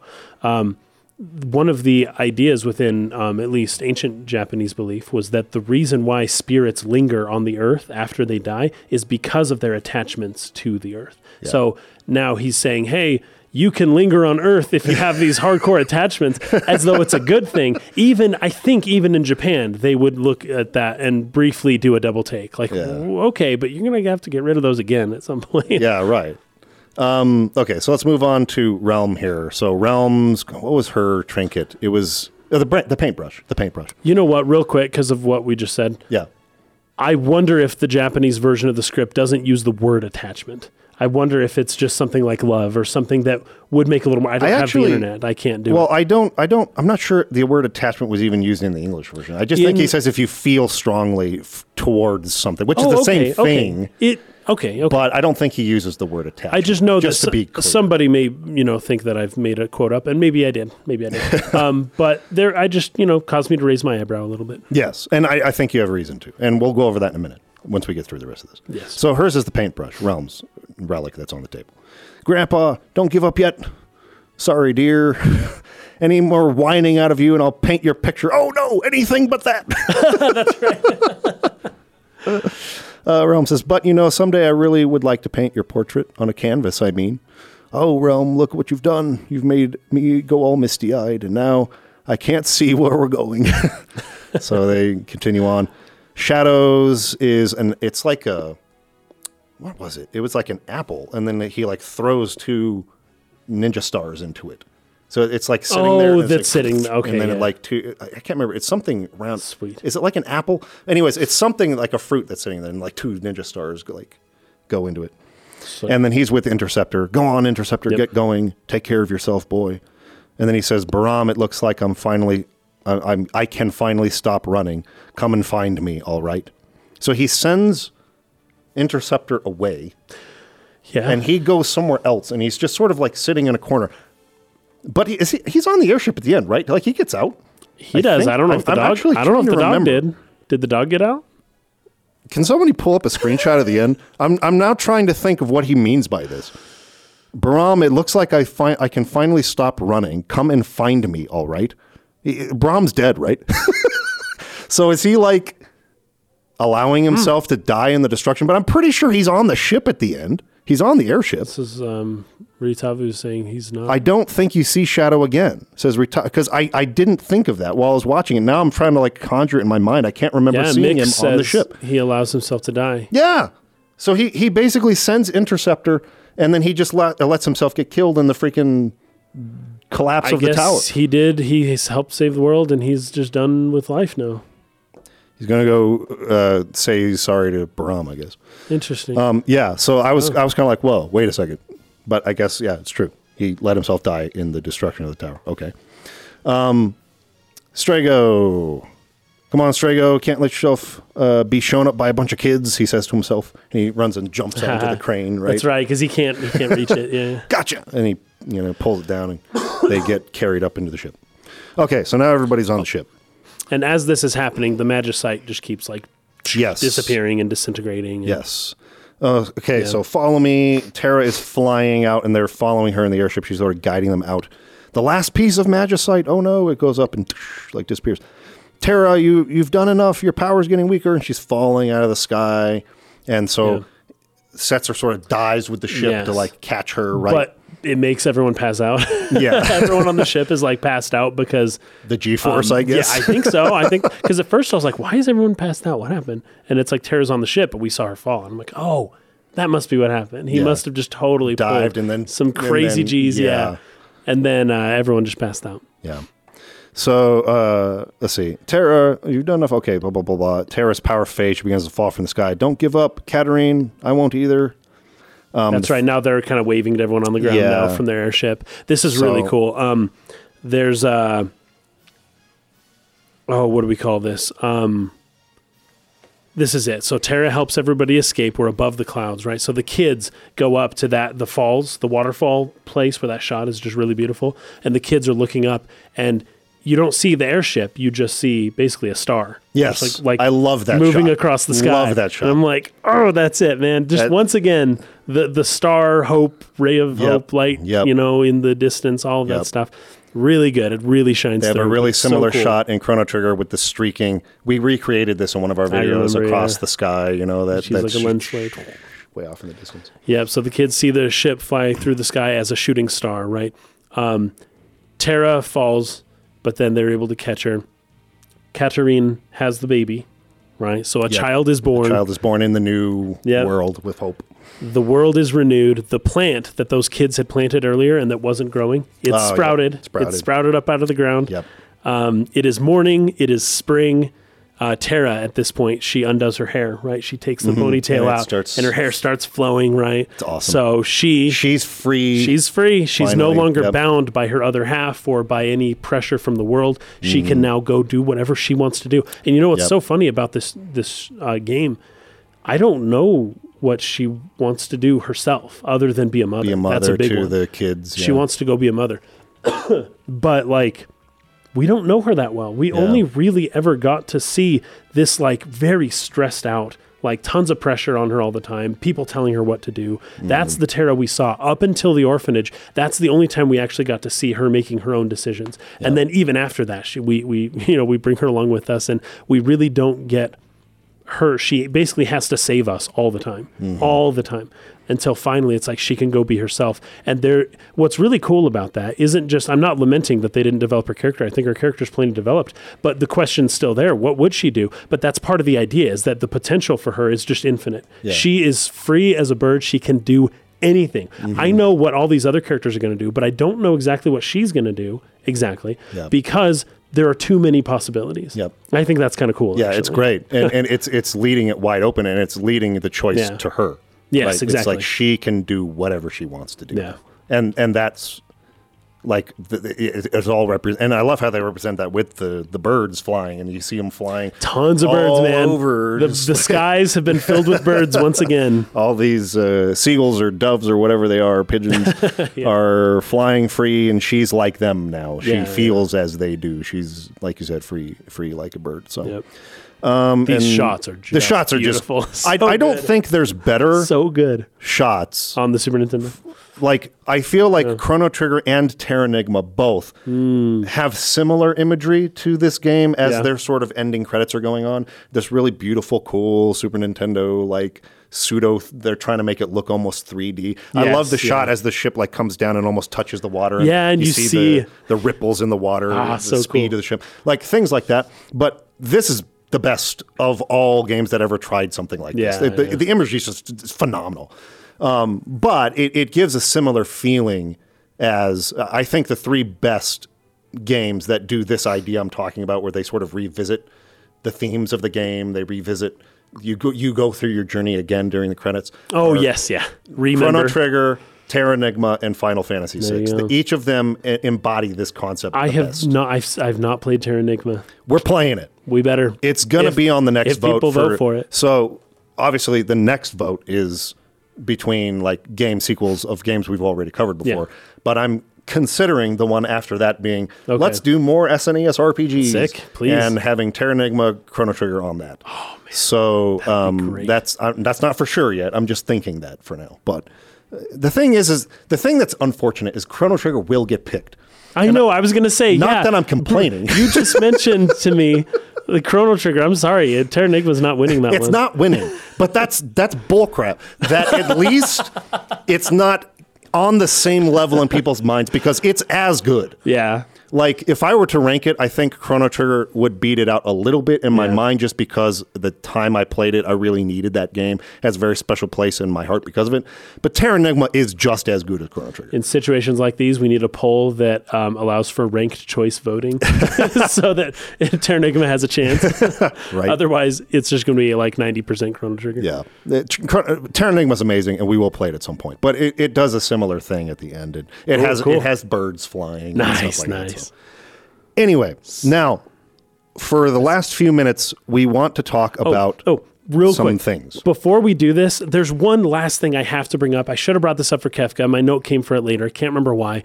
Mix, once again, this is like the fourth time I'm bringing him up. Okay, we split this into two, though. So this is... Anyways, I bring him up a lot because he and I are like twins separated at birth, I'm pretty sure, some time ago. And he and I think very similarly. But he sent me on our Discord, he sent me the play Caligula from Albert Camus. And it is something else. That was a crazy play for me to like. I listened to it, but I also read it, and it is absolute madness. You can find this on YouTube. You can read the script online. It's all available. But it's basically like a nihilist. It's a historical piece talking about Emperor Caligula, who lived like 40 AD, like a long time ago. And he was like considered just a horrific emperor. Now Nero was probably worse, but just came a little bit after him. But he was just ruthless. He would just murder and just like, he would execute people all the time. But like, Albert Camus kind of wrote this play around the historical figure Caligula to kind of try to explain a little bit about maybe what went wrong in his life. Because when he started acting crazy is when his sister died. And Camus kind of has this, the play is crazy because I don't know what's historical and what's not. Caligula was crazy. But in the play, Caligula, his sister who died was also his mistress and lover. Of right? course. So there's weird stuff going on right off the bat with Caligula.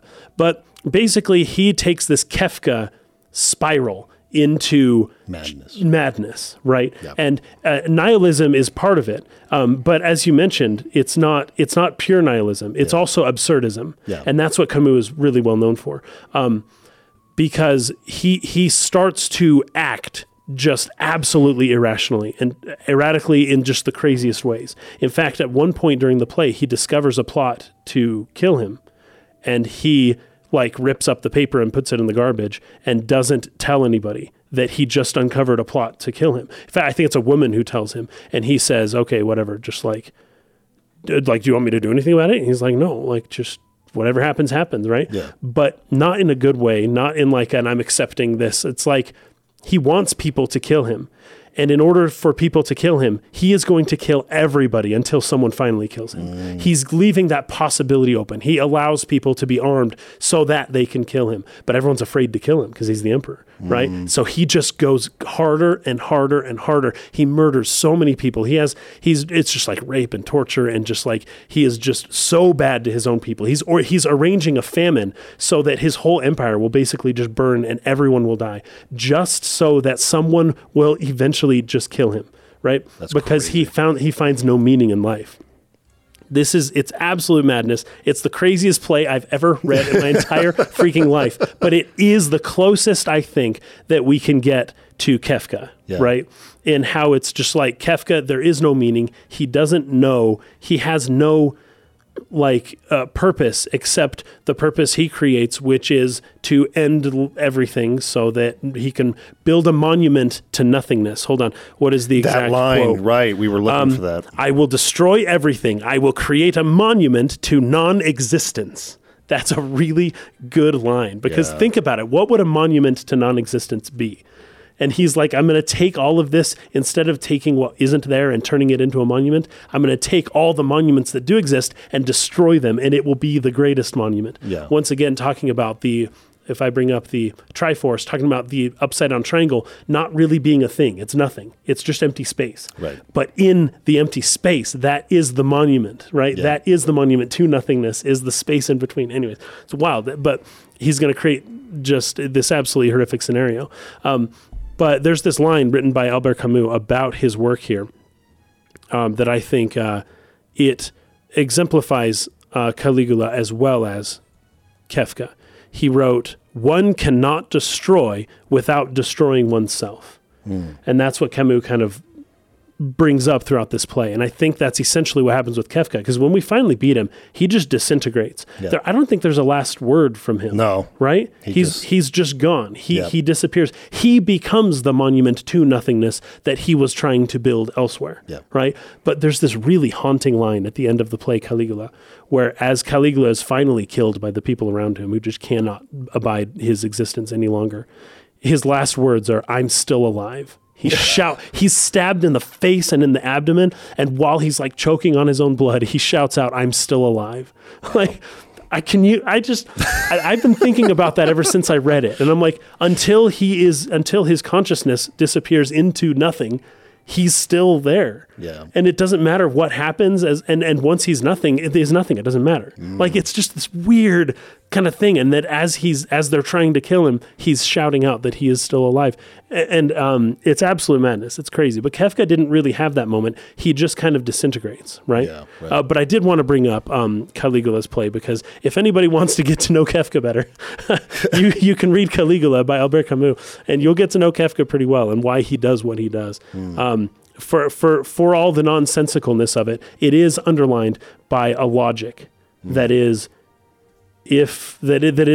Something along the lines of a nihilistic logic. That is, if there is nothing, then I will make there be nothing. Or if there is nothing, then nothing matters. Or if there is no meaning, then nothing means anything.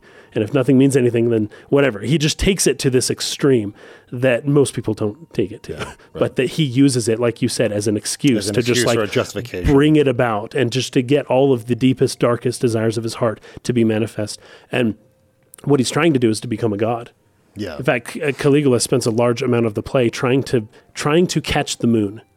Oh, geez. Literally, one day he disappears for months, and he comes back with ragged clothes, and he's just all sunburnt and jacked up.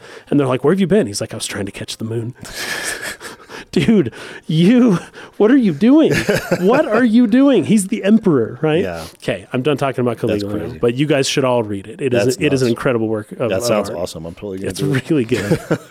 Okay, now let's talk about the So ending. there's a couple of things that felt a little dissonant to us thematically about this. Now, I've had some more thoughts even just since we started the podcast that I'll add to this. So we're going to bring up some things that people in Patreon are mentioning, and we're going to bounce them back and forth. But this is obviously an invitation to the audience to also share their thoughts on this in the description. Our Or thoughts not on this description, are in the not comments. Yes, And our thoughts are not final. Not final on this. But let's talk, because So I think the biggest issue that we had with this is okay. So let's start with this.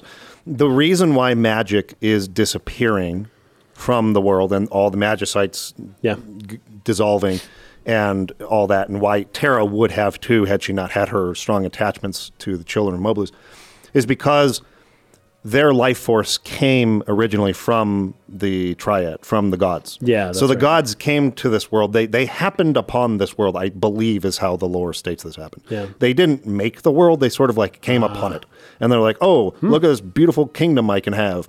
And they start warring with each other over Right. it. And they that's interesting. take the living beings of the world and transform them into Espers. espers Yes. as automatons to fight Yeah. their wars against each other. So espers Right. were once beings, physical beings. Yes, Yeah. they were Or once. they are still, but- They were once. I don't know if it was humans or animals or both of this world that they found that were transformed into these magical beings by the gods' power. So the life force of the espers comes from the warring triad. So when Kefka fused with them, when he absorbed their power, he became the source of the life force of all magic and all the espers. So when the party kill Kefka, they all go away as well. Yep. So the thought here is, well, there was these mentions earlier. There seemed to be sort of a running theme here that Tara was meant to represent this hope that espers and humans can coexist, that she was proof of that because she was the result of a union between a human and an esper. And yes, see, we can coexist. This can happen. But it seems at the end that no, they can't. No, they can't. That seems to be what the game is saying. Magic doesn't belong in this world. It was brought here by invading gods. Yeah. And now that we've gotten rid of them, the world will go back to what it was before they interfered. And espers are all dead. Now, it's a very ambiguous sort of thing. We don't know what happens to the spirit of espers, whether they rejoin with the spirit of the... I mean, did the gods die too? Or did the That's a good gods question. go somewhere else to another spiritual Right. realm and the espers' souls go rejoin with them or something like that since they originally birthed from them? We don't know the answers to this question. We don't, except that the espers were physical beings Yes, of Earth or this planet. or the planet. Therefore, why would, when they die, why would they go to some special new Yeah. heaven kind of place? You know, The idea is, did we just genocide all of those creatures? that's what I'm thinking. And that's kind of like a not great thing to Yes. think about or linger on. It We doesn't. genocided the creatures, and I mean, we had to kill Kefka. I don't know. Yeah. You got to break in. You can't make an omelet without breaking eggs, right? That's the thing. But and also, humans and espers cannot coexist. Cannot coexist. Not only can they not coexist where there needs to be a barrier, it's that the espers all need to die Yes. or die. And that Whichever you seems prefer. to be a little antithetical to this thread they had been building that Yeah. Terra was going to prove to everyone that, yes, we can coexist. I'm proof we can coexist. But not only Yeah. that, it's not only that she can't keep that part of herself. That part of what made her, that has to die and Yes. go somewhere else It- if she's and- to stay here. And she needs, to be attached. Yeah. So I don't know how I feel about that. It does make me Yeah. go like, a little bit. Like, I'm not sure I love that. I had to But think about it afterwards it's- because I'm like, this was a sweet ending, but why do I like? What exactly happened, and what are the implications of this? Yes. And yeah, it's kind of difficult to swallow. So I did a little bit of searching to try and find out, like, okay, what happened to them? Has there been anything stated about this? And I didn't find anything. But maybe there. That doesn't mean it doesn't exist. I mean, there's already been many times in which I didn't know something, and somebody in the Yes. in the chat here has shared an interview I haven't seen or whatever. So maybe there is an explanation somewhere. Maybe somebody knows. Well, let me just start with this one since it's here. Yeah, he said he bumped it. It could be a long shot, but I need to refine this thought more. I was wondering if it was directed towards magic and the War of the Magi. The whole world of FF6 is attached or bogged down by the history of the War of the Magi, which Yeah. is humanity enhanced with the power of magic that bring down destruction on each other and to the world. And I guess it has to be that way. Magic Yeah. can never be used like technology, like in a good way. It has to be It's always eliminated because it's used- always turns bad. And while it's about holding on to human memories, it could also be about moving forward without any recourse to magic or the divine, symbolizing the faith in humanity to break the cycle of the War of the Magi, and to create a new future apart from a dependence on magic and its recurring threat of annihilation. I think Right. I think all of that's probably true. It's just a shame that magic was then attached to these victimized creatures who have to die as a result of that. And Like- that we can't accommodate them No. in any way. Like, I would have liked it if somehow, like, the power went out of Kefka and back into the Espers, and then they just left to some other realm. It's like, we can't stay in this world, Right. because this will just happen over and over again. At And least so we didn't have to genocide them. We're gonna go Yes. with the gods now to like the gods' place wherever they were before they came to this earth and screwed everything up, and they're really sorry that they did that. I mean, you know what I mean? Like, why? Why do they have to die? And what type of death is it? Again, if it's, they go live in the spirit realm with the gods now, then whatever, cool. But if it's if Kefka's right and they just dissolve into the void and don't exist anymore, that kind of sucks. You know what I mean? Yeah. And that's also fine. It could also just be the price that has to be paid for a new world, the sacrifice. We've talked about this in the past. There's Yes. always The new a world. sacrifice Yep. for a rebirth of a new world, right? And this was the sacrifice. It's not like that. It'll That's come not, back to hunt him later. Yeah, it's but- not like that's not reflected in real life, or that's not realistic to how things work in real life. I'm just saying it puts this little bit of bitterness into the ending Yes. that makes it a little harder to tastes swallow a little when you think funny. about that. So he goes on to say, this is Mix again. Yeah, the game is quite silent on the Espers and the Magicite in the World of Ruin section. We don't even get to go back to the Sealed Gate. Right. The only thing we get is the War of the Magi scene with Odin in the underground castle. I forgot we hadn't touched on that part yet. That's a whole other side quest. Seems a bit ambiguous. This is Ritavu. Ambiguous about what death means to an Esper. Yeah. They seem less dead and more transformed. Transformed into consciousness. Basically, a religious person would say that's still death. Right. You became a spirit. That's fine. Your physical existence is gone. Yeah. Let's see. We got WP here. How many Espers are really left by the end? And Right. Terra leaves Maduin. Many of them died. That's true. Most of them were already dead at this point. Well, Kefka was using them. I don't know. They were still Magicite. Yeah. They weren't. I don't know. Ritavi says, although I suppose it's true, even the Magicite crumbles. Yeah, the Magicite is disappearing.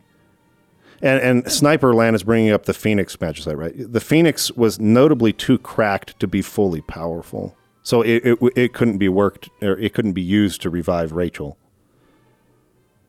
But. So Ritavu says that the idea of magic connects with the idea of holding on to the past versus moving forward, since Gestalt was supposed to be reaching into the past for a great power. It's true. That's pretty good, except that now we're reaching even further back into the even more past before magic existed, and we're trying to go back to that. So, I don't know. Before the gods came, right? Yeah. So that is a good question. Are there any Espers left? Yeah. If all the Espers willingly gave their lives to become Magicite, and then the Magicite disappears, that's not a genocide as much. That's true. But did they know that was going to happen before they... I don't know what they must have known that. Yeah. The Espers must have known that, because they would have known. I have a hard time believing that Kefka killed all of the Espers that one day, that one time. Well, sure. All of them. Sure. If that all the Espers came out. Every single one. Maybe they did, maybe they didn't. But the important thing is, I think the Espers certainly would have known that their life force is tied to the Warring Triad. Oh, I think so. I think if the Espers are still aiding us in the world of ruin in our attempt to go kill Kefka, they would have known what happens to them I think so. if Kefka's killed. Because every now and then they still talk. Yeah, they still talk to us. Maduin still talk to us. I think there's even another, and there's other Magicites that join us in the world of ruin. And they know what we're ultimately trying to do, which is kill Kefka. And Kefka's now the source of their life force. They seem down with it? I would assume that they would know what would happen. Yes. And that they've chosen this. So if they've chosen this, that's different. I suppose so. And then the only question is that this game basically just reinforces that humans cannot live peacefully with magical beings. Magic and this world do not mix. That's the bad guy. Have you seen Legend of Korra, by the way? Season 1? I have not. Okay, there's a bad guy in the Legend of Korra Season 1, which is the only good season of the whole show, where the guy's basically like, oh, the non-benders, it's not fair because the benders are all magical. We need to take away the magic of all the benders so that they can be normal like everyone else, and then we'll all be equal. It's like just preaching equality. Right. So in this one, it's like, the right thing is basically what the bad guy of Legend of Korra was saying, where it's like, no, we can't live peacefully with the magic users. It can only be the non-magic folk. Ritavu here says, if we're exploring hope, then the idea of reaching towards a magical past is demonstrably doomed. Remove the magical past and there is only forward. Yeah, I like that.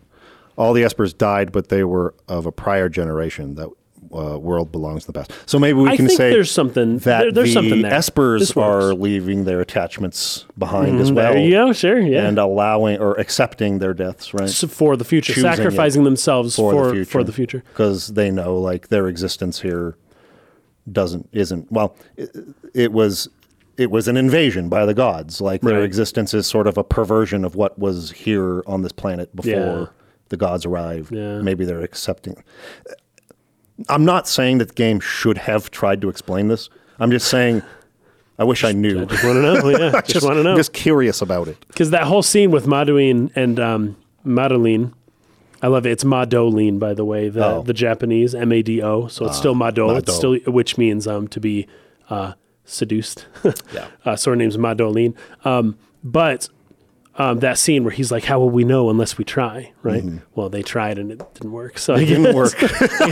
Now we know. Now we know he can't do it.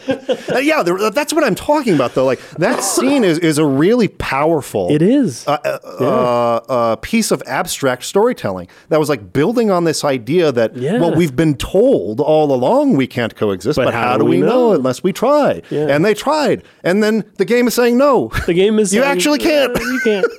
I think I know at least in part why, and it is just the story of the Warring Triad, and I think that I can read into this enough to say that it's similar to Final Fantasy X in a lot of ways. It's just an anti-religious message, where it just says we'd be better off without all these gods and spirits and angels and demons and just humans being humans. I think that's what now the writer tries to palette that message and make it, put it into a 10-year-old game that kids can play, 10-year-old meaning game for 10-year-old kids. And then, the message gets all watered down and they can't really say that explicitly, but I think that I can read into it enough to say that's what he's trying to say. If that's what he's trying to say, he didn't say it well. He, she, whoever it is. They, the whole group of people. Yeah. I sense something like that, where they're like, oh, the humans are finally free of these extra, what's the word? These supernatural influences on their lives, right? And how great is that? I think it's more intrinsic to human nature, but that would be different to the view of whoever is giving me this message.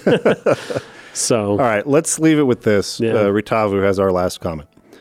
My impression is that, at least from Rama, Espers knew that the party's mission would doom them. In light of that, becoming Magicite was a more palatable way to take death. Weren't Espers essentially created by the goddesses to war against each other? Right. Yes. The goddesses disappearing would suggest the Espers no longer have a purpose in the world that now exists. But they can make a new purpose. Sure. I don't know. What nihilism, right? Nihilism doesn't mean justify one way or the other. There's no meaning, but you can create your own meaning. Anyway. Okay. Thank you, everybody, for contributing to that conversation. I'm sure it will continue in the comments, and I'm excited to read it. Yeah. But that's just the one thing, really. Like, the one thing left of this that I'm kind of just like, I'm not sure how I like the taste of that part of this delicious morsel. Of this, it's like, you're like, have you ever had like a dessert or something that's like really good? But there's like, was that there's a just raisin? some note in there somewhere that's just like, Yes. Wait a minute. Like, there's something funky in that. Like, My grandma's cookies, because she would leave her butter in the freezer for too long. And the cookies would be so good, but I'd get this hint of my grandma's freezer that I was like licking her fridge because the butter. So, anyways, we'll leave it on our Final Fantasy I love my VI grandma. analysis on that note. Thank you for watching, and we will see you again next week. Yeah. Peace out. Nier Automata.